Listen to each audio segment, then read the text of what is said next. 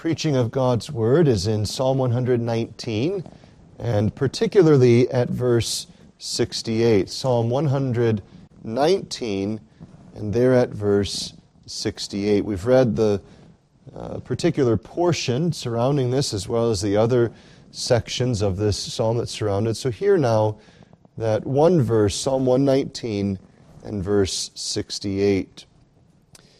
Thou art good, and doest good. Teach me thy statutes. As we come to this passage, we come doubtlessly with the firm persuasion, as the psalmist here testifies, that God is good. And we must confess we don't fully comprehend all of what is conveyed by that simple assertion that God is good. What we do know is indeed most blessed to us. We know of His mercies, we know of His grace, we know of His long-suffering, we know something of His goodness, and we have, by His grace, as the psalmist elsewhere exhorts, tasted and seen that God is good. And this gives us a spiritual satisfaction. When we have food that is good, our bodies benefit. When we have instruction from one who is good, our everlasting souls are blessed. Now, as each of us would doubtlessly say that God is good, we are most ready to acknowledge that when, as we often say, things are going well for us. Our health is good, our friendships are strong, our relationships are abounding, our families are prospering, our finances are stable, and the church is without controversy. And indeed, we're right to ascribe these things to God's goodness. There's nothing to be corrected about that. When things are going in pleasant ways to us, we are to trace it back to the fountain, even God Himself, which has done well unto us. Whereas, though we're often ready to acknowledge that God is good when things are going well, here we see one acknowledging God's goodness while he's surrounded, perhaps it would seem even engulfed, by affliction. Notice this one portion of Psalm 119 from 65 to 72. He speaks of verse 67 of having been afflicted before I was afflicted. So he's acknowledging an affliction has come. Prior to the affliction, he had wandered. He had gone astray. It doesn't say to what extent. It doesn't say to how extreme, but it does tell us that before the affliction came, he had gone astray. Perhaps there's something, as was mentioned in verse 59, that he had thought on his ways and turned his feet unto God's testimonies. So notice there's affliction in this portion. But also notice, immediately following this assertion and this prayer, there in verse 69, there's the acknowledgement that the proud have forged a lie against me, and the acknowledgement that their heart is as fat as grease. And verse 71, it is good for me that I have been afflicted. There's something of an ongoing aspect to that construction. It's not just that I had been afflicted, but that I have been. And there's still something of the soreness of the affliction going on. And this is what causes us to see the beauty of this testimony. Thou art good, and doest good, even in affliction, even in trials, even in sorrows, even in pain. Because I know you're good, I know that all that you're doing is good. But as mentioned in the reading of this section, there is cultivated by God's grace something of a gracious magnetism. And so he's tasted, he's seen that God is good. And what is it that he experiences? He's drawn to want to know more of this God who is good. He wants to know God's will. He wants to know God's way. He wants to know God. This is common in natural things. If we're walking down perhaps a road and We're at a park and we catch a glimmer, a faint little glimmer of a color that is there different than the green that's all around us. We stop, and what do? Well, we look at the color, it's beautiful, has a little hint of something, and so we then start to walk toward it.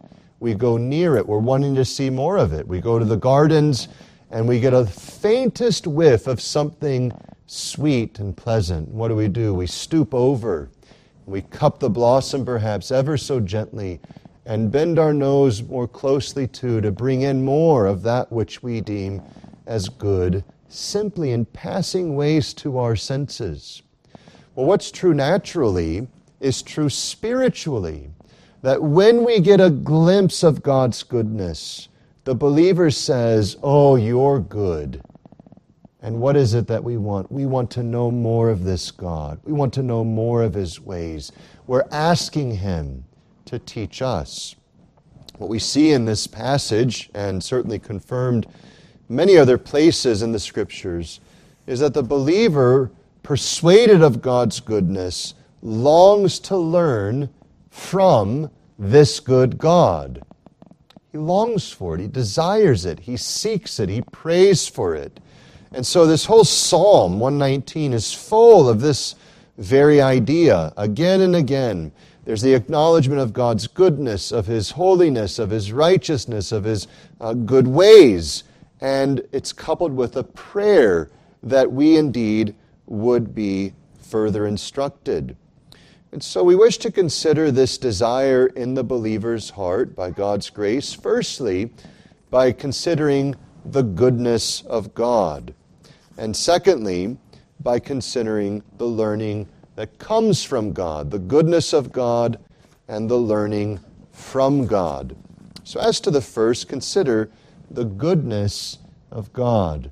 Now, we have to admit from the outset, there's no possible way for us here to do a full treatment of the goodness of God. And it's a beautiful expression, so simple, so concise, so direct. Thou art good. If you have a Bible that does so, you'll notice that verb that connects these two words, thou and good, is supplied. In the Hebrew, it's even more direct. Thou good. It's so forceful. It's so full. It's an immediate, as it were, conveyance of one's great delight. Oh, this is good. That good. You good. There's almost the inability to put all the words together. But the idea, of course, is that in looking upon God as He's revealed Himself to us, even in the midst of affliction, the believer is persuaded that God is good. In fact, that God is goodness itself, that there's no knowledge of goodness outside of God. This is, of course, what Christ says when one comes and says, "Good Master." And Christ says, "Why do you call me good? Don't you know that there's only one who is good, even God?" Now, of course, He's not denying to be God or to be good, but He's forcing some reflection upon that one who comes with a question. And it's worthy of our questioning as well, this thought, this consideration. We speak of goodness in this world. We speak of good people. We speak of good deals. We speak of good flavors. And yet, if we're honest and more precise, we have to speak of it by degrees. We have to speak of it relatively. The Scriptures tell us that love, charity, covers a multitude of sins. Anytime we look even at a brother or sister and say, there's a good Christian, we have to admit, and they would admit, that that's an imperfect statement. Because even within each of us, there's something still that remains this side of heaven that isn't good. And even if we look at the saints in heaven who no longer have the touch of sin within them, and we say they're good, yet it's not perfectly so, because their goodness has been given to them. It's something provided to them. It's something that isn't necessarily theirs by their own essence. It's something that God has granted to them. But when we look at God, it's different, because God has this goodness of himself. It is synonymous with God. It is God. God is good. He's never not been good. He's never had even the faintest marring upon his character that would ever lead us to say that God is anything but good. He is completely without its opposite, any evil inclination. Oh, brethren, does it not burden us at times when we find the inclination of our hearts unto that which is evil? We're praying as we live, oh Lord, purify my thoughts, purify my speech, and God be praised that he answers that prayer, and he makes us increasingly to be sanctified. And yet it's a great burden to us upon those discoveries where we see, oh, it's imperfect still. The thoughts I've had toward this one on the road, the thoughts I've had toward that brother or sister who differs from me, the thoughts I've had toward my spouse, my children, my parents, my friends. We can discover so regularly, can't we, that there's still something that is not good in us. Paul wrestled with this in Romans 7 when he says, oh, I see this war at work in my members. The Spirit's at work, praise God, and yet my flesh is still at work as well. And so the Spirit is desiring contrary to the flesh, namely for that which is good, but that which remains of my sin is desiring contrary to the Spirit. And what does Paul say? Oh, who will deliver me from the body of this death? But brethren, consider this. There is no such aspect of evil in God. There's not even a struggle with it. There's not even a temptation for it. We're told in the Scriptures that God neither tempts anyone with evil, nor, hear this language, can he be tempted with evil. It is beyond him. We speak of Jesus Christ as sinless, and to be more precise, we can say this. He is impeccable. He has no ability, never had any ability to sin. Such is the purity of his person. And this gives us just a glimpse of it, the brightness of his goodness. But what is his goodness that he has in perfection? Well, it's been referenced several times of late, but it's worthy of seeing this connection. You remember that Moses cries out to God and says, God, show me your glory. We ought to pay attention to what God says to him when Moses says, show me your glory. Notice in Exodus 33, at verse 18, he said, I beseech thee, show me thy glory. What does God say in verse 19? He said, I will make all my goodness pass before thee. I will proclaim the name of the Lord before thee, and will be gracious to whom I will be gracious, and will show mercy on whom I will show mercy. And he said, thou canst not see my face, for there shall no man see me and live. What God is saying, in essence, is this: Moses, you ask for what you can't handle. To see my glory? Moses, if I were to display all that I am, you'd be consumed as in a moment. Children, you think of this. You take a loose hair over the lightest flame, and what happens? It burns up almost instantaneously. It's gone. There's a picture of that. What would happen if you took a piece of hair and you drew near the sun with greater heat than a candle could ever think to produce? Well, you wouldn't even get that near. And not only would the hair, but you yourself would be consumed. Well, brethren, what is a mortal, by the way, who has sinned in its ability to comprehend and take in the glory of God? We bless God's name that one day, being glorified by God's grace with a mediator before us, will better discern the glory of God. But notice, Moses is not just passed by.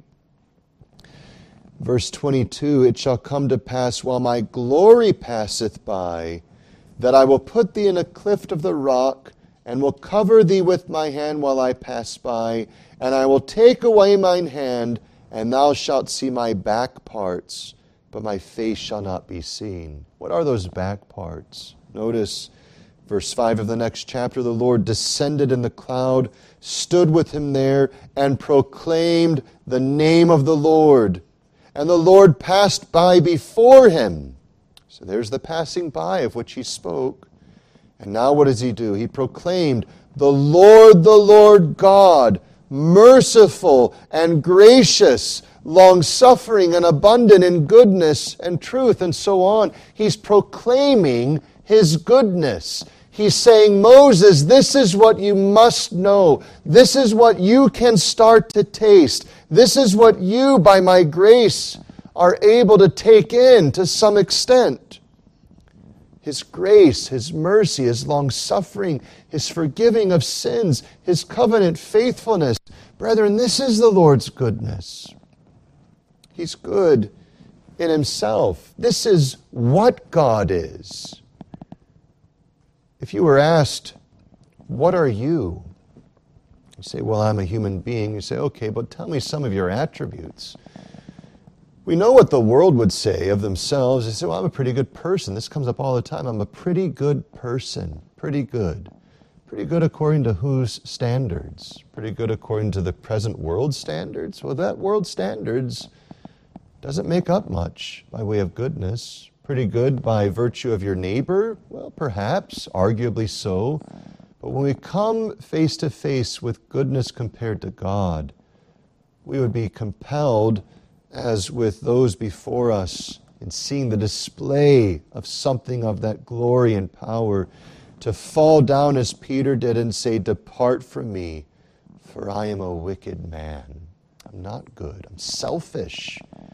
How many of our arguments are founded on that selfish principle in us? Oh, we love to point the finger at the other and say it's their fault. If they hadn't done, if you hadn't done, then this wouldn't have happened. But the reality is, if we were full of goodness, we would be those who seek peace and ensue it, as the Scriptures say. But not only is God good in Himself, God is good in His works. Notice, as the psalmist says, thou art good and doest good.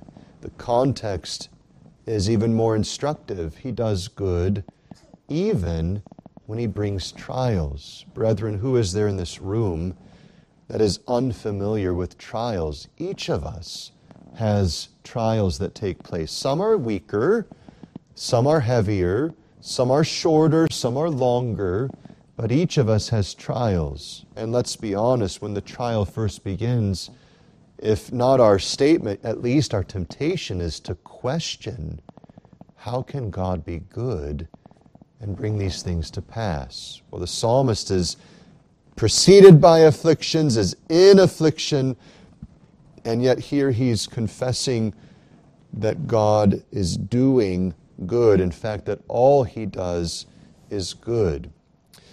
We sang from Psalm 145, and we're reminded that God's goodness is over all His works. It's not just toward the believer. It's not just toward the elect. The Scriptures affirm without hesitation that God is good toward all of His creation. And so we see, verse 9, the Lord is good to all. His tender mercies are over all His works. All Thy works shall praise Thee, O Lord, and Thy saints shall bless Thee. And it goes on to speak of how it is, verse 15, the eyes of all wait upon Thee, and Thou givest them their meat in due season. And how it is that He continues to hold forth these things to all creation, to the beasts of the field, to the birds of the air, to the fish of the sea. Consider how we read in Matthew chapter 5 this truth, particularly related to one's enemies. And you'll see the astounding goodness of God, particularly we compare it to ourselves. In Matthew chapter 5, notice when Christ is saying, you've heard, verse 43, that it hath been said, thou shalt love thy neighbor and hate thine enemy. But I say unto you, love your enemies, bless them that curse you, do good to them that hate you, and pray for them which despitefully use you and persecute you, that ye may be the children of your Father which is in heaven. Notice what he's saying. I'm exhorting you unto the likeness of your Father in heaven. This is what your Father's like. He's not just good to his children, he's good to his very enemies. In fact, this is what only heightens their judgment, that they turn his goodness, corrupt his goodness, his gifts, his kindness, and they pervert it unto themselves. This is why Paul says in Romans, the goodness of God is meant to lead you to repentance. Now, neither Christ nor Paul is speaking of the secret decree, but is speaking of the ordering of things and the Lord's goodness in them. So the Father maketh his sun to rise on the evil and on the good. He sendeth rain on the just and on the unjust. Think of this, wicked men who have blasphemed God's name today.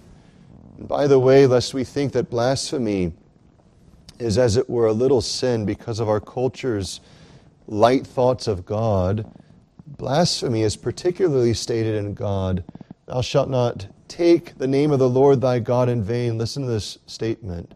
For the Lord will not hold him guiltless that taketh his name in vain. Blasphemy, howsoever long God bears with it, is a sin that God marks in particular and will bring that into an account most clearly. And so when we consider this point, that the blasphemer tonight will sit down, eat a satisfying meal, have comfort from the miseries of this life, lie down, rest, wake up, have common kindnesses to them in the morning, we ought to be astounded at the kindness of God. Now, God may be ordering that in his perfect wisdom unto their further judgment, but that's not because it's not goodness. It's because it is goodness. God is showing goodness. And on the last day, he won't say to them, well, I wasn't good to you, and therefore your sin, whatever. He'll say, I was good to you, and you've sinned all the worse. Your sin is compounded by my goodness. Well, if this is true of all men, is it not all the truer of his people? Because he doesn't just give his common goodnesses to his people. He gives his saving goodness to his people. He disposes to them not just the common goodness that is shown over all of his works, but he gives that which is his special and saving grace unto his chosen ones, and even orders their afflictions to their sanctifying benefit and their enlargement of heart, and ultimately to their good and to his glory. Brethren, what is there in God but what is good? And what is there in God's works but what is good? We ought to humble ourselves when we feel that temptation to rise up and say against God, I'm not sure that this is testifying clearly of your goodness. No, God is good, and God always does good. Brethren, we're grateful, aren't we, that he's teaching us this. He deals with us little by little. He brings us from our death to life, and upon the initiation of life, from our immaturity gradually more to our maturity. Some have a quicker, as it were, advance in that. Some have a slower. But by God's grace, he's making us to see his goodness more and more. Well, secondly then, notice the learning that is from God. It is when the soul sees this and acknowledges it and tastes it that the soul wants to know more of this good God. And so the psalmist, acknowledging, thou art good and doest good, says, teach me thy statutes. Notice that this is the believer's desire. The believer doesn't have to be, as it were, constrained, against his will, because God is working within him to desire to know these things. Some people pervert the teaching of the new covenant you find, say, in Jeremiah 31, Ezekiel 36, Hebrews chapter 8 or 10, and they say, well, God says in the new covenant they'll not need to be instructed by others because they'll all be taught of God. Well, he's speaking there first by degree, that there's a greater spiritual effusion. The Spirit is given with power at Pentecost and abides and remains in the church. But he's also confirming how God's people have always learned, by God teaching them. And he uses his appointed means. Who is it that sends pastors and teachers? It's not the church. It's not a man. It's Christ. Christ ascends up on high, and he provides teachers in the church. And who is it that's teaching? Well, instrumentally, the pastor perhaps is teaching. But as Paul says on several occasions, Christ has been heard by you. You've heard Christ. Christ teaches through those shepherds he has given. And so the believer's desire is to be taught of God. It's to be one who is learning from God. This is a mark of grace. Now, sometimes that mark is more abundantly clear. Sometimes it's less so. But if there's grace, this will be a desire that's there. I want to know more of this God. For a moment, it's worthy to ask, do you discern that desire to learn more of this God who is good? And by the way, not because of the pressure of a church, not because of the pressure of a spouse, not because of the pressure of morality even, but because of having seen that God is good. See, that's different. A parent can rightly exercise their authority and, as it were, lovingly put pressure upon their children to do things that are right. A school can do this. A church can do this. A spouse can do this. A Christian friend can do this. So sometimes we have things where we say, hey, would you study this book of the Bible with me? And necessarily there's some sense, not mean or mean-spirited, but there's some sense of pressure in that relationship. But notice here, it's an expression of the desire having seen the goodness of God. Oh, look at this good God. I want to know more of his way. That's the question before you right now. Do you have that desire to learn of God? Not just because of how it will make you look in the eyes of others, not just because it will give you the ability to say to others, yes, I'm learning, but because there's a longing within your soul to learn of the Lord. Brethren, we're tremendously grateful that the Lord is pleased to give us this desire. The believer desires to learn of God. This is why true Christianity has always been one that has been instructed and instructing.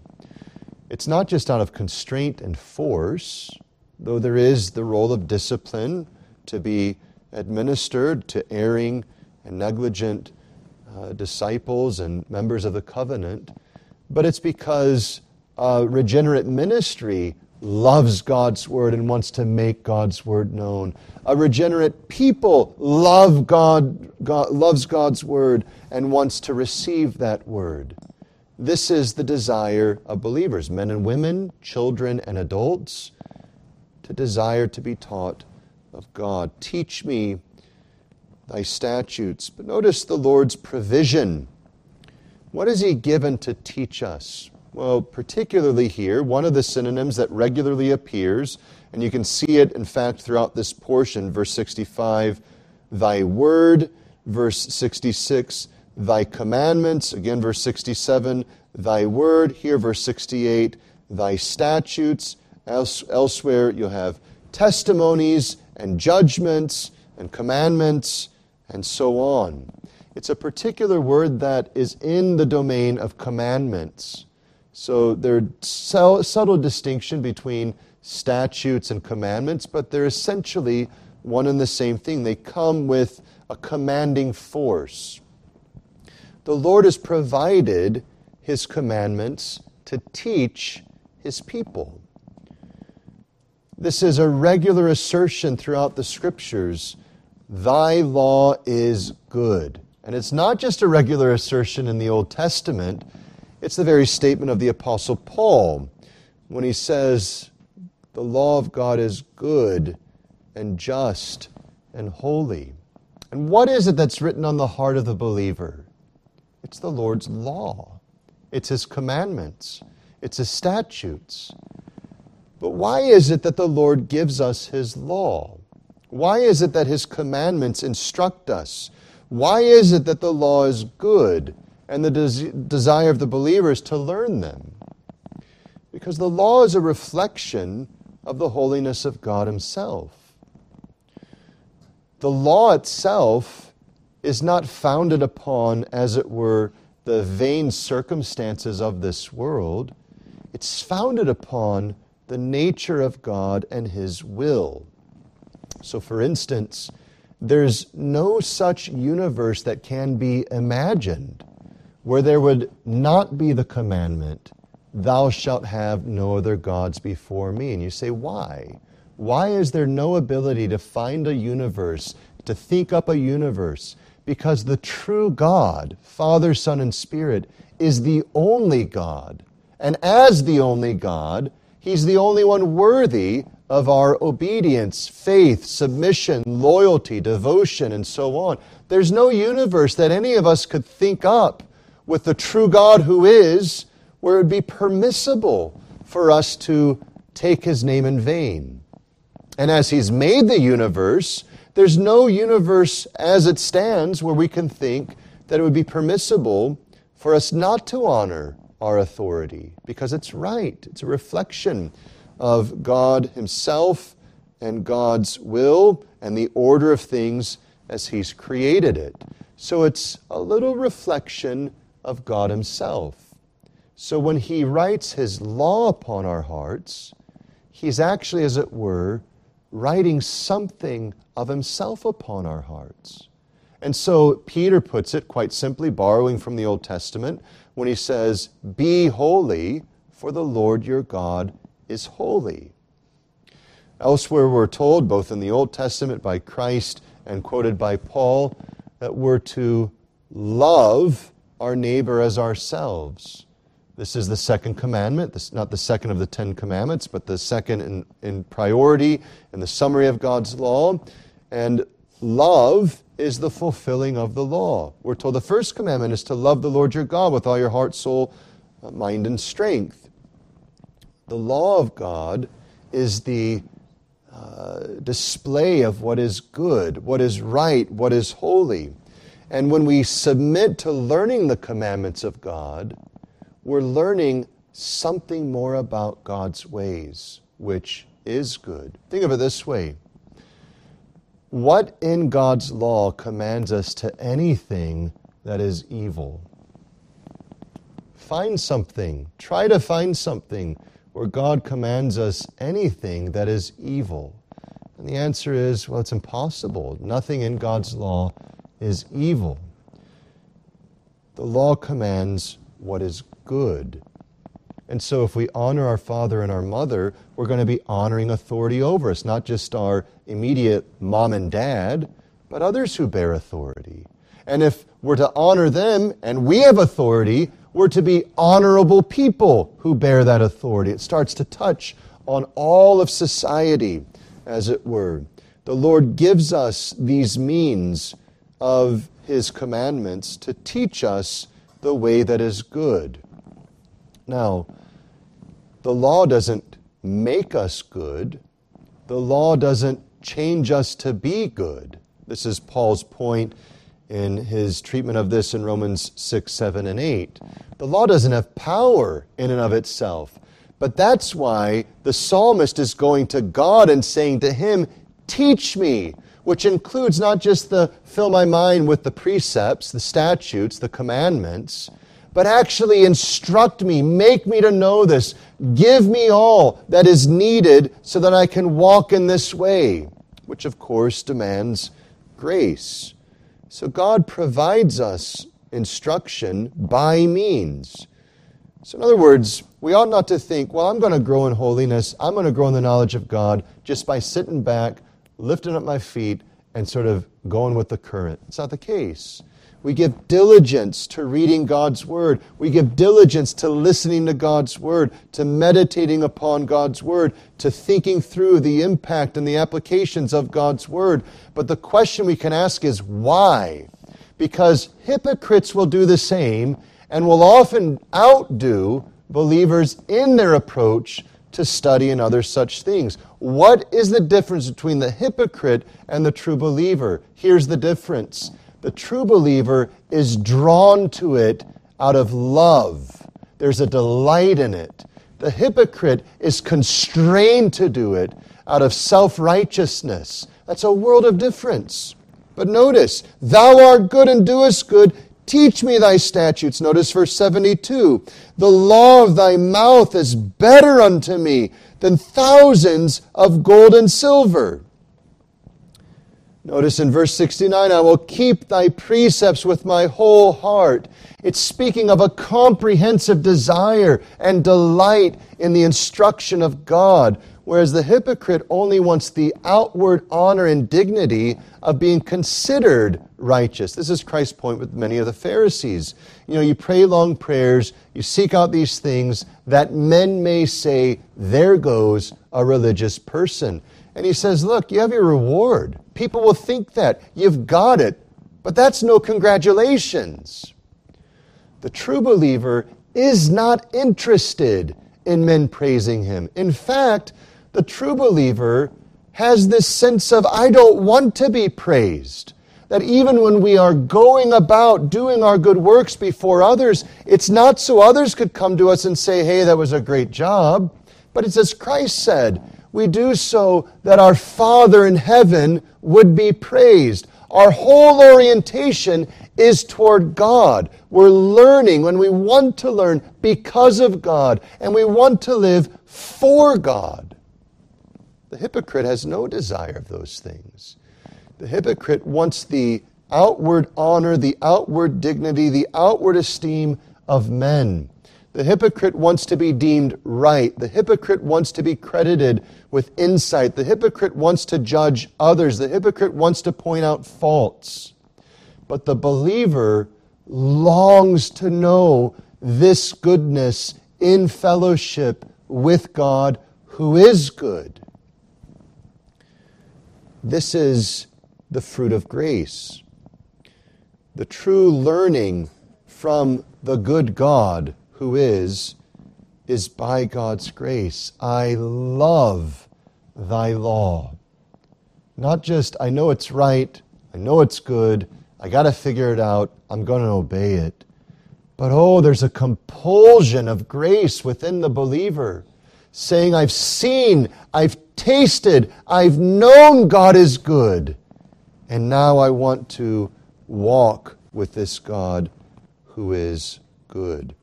So as God teaches, He transforms. Well, brethren, as we close, a few points of application. First, there's something here for your instruction. The context is extremely challenging and helpful.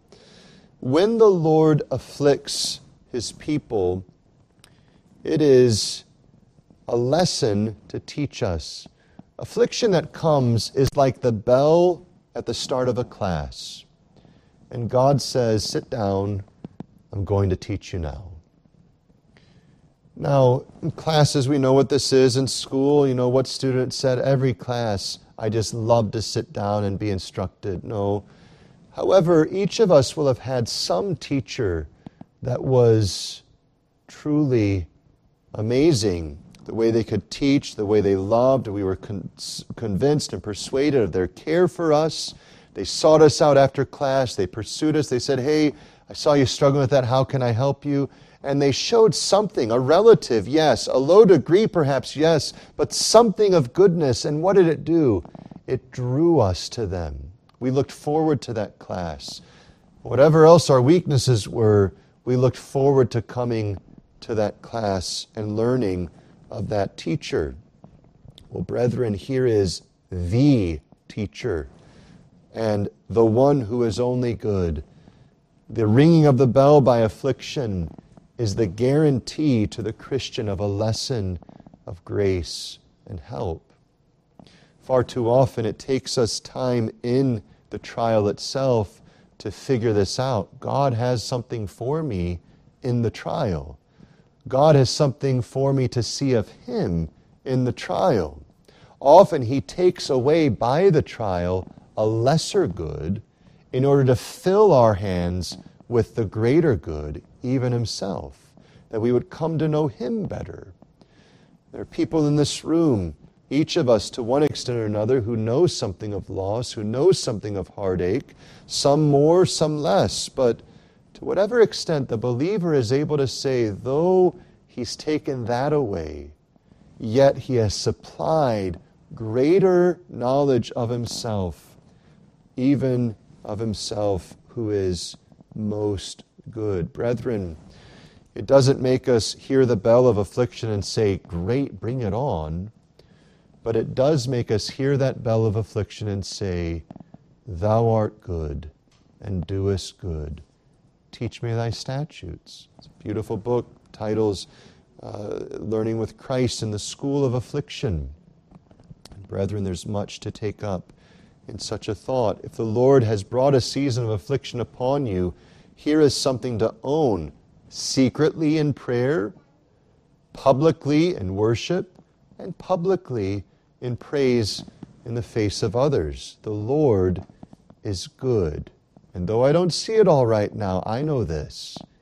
He does good and is doing good. As Paul says, He works all things together for the good of those that love Him, who are the called according to His purpose. And brethren, this is the thing that is needed if ever we're going to come near to Him to learn of Him. Because if we think He has the rod with vengeance and hatred toward us and is disposed evilly toward us, we might be able to force ourselves out of some austerity to sit beneath Him. But we won't sit there as a willing learner to say, teach me. The Scriptures open this up, that even the rod of affliction is motivated by love. God comes to us in love. He comes as one good to us. He doesn't come as the abusive father. He comes as the loving father which disciplines an erring child in order to direct them in better ways. And so notice, He says, before I was afflicted, I went astray, but now have I kept thy word. That's good. That is the work of a good God, that He sobers us, that He brings us out of the compromise and the nonsense of this world to put us on the good way of walking in fellowship with the good God. Secondly, there's reproof to any who would not learn from God. Surely there's a reproof to those who would blaspheme God. Oh, if God's good, why would He? If God's good, He should do this. Oh, brethren, let's remember what we are, and let's remember what God is. God is good and deserves to be credited and praised at all times. Job had that, yes, weakly at times, but other times strongly, when he said, though He slay me, yet will I trust Him. That's the confession of one who knows God is good.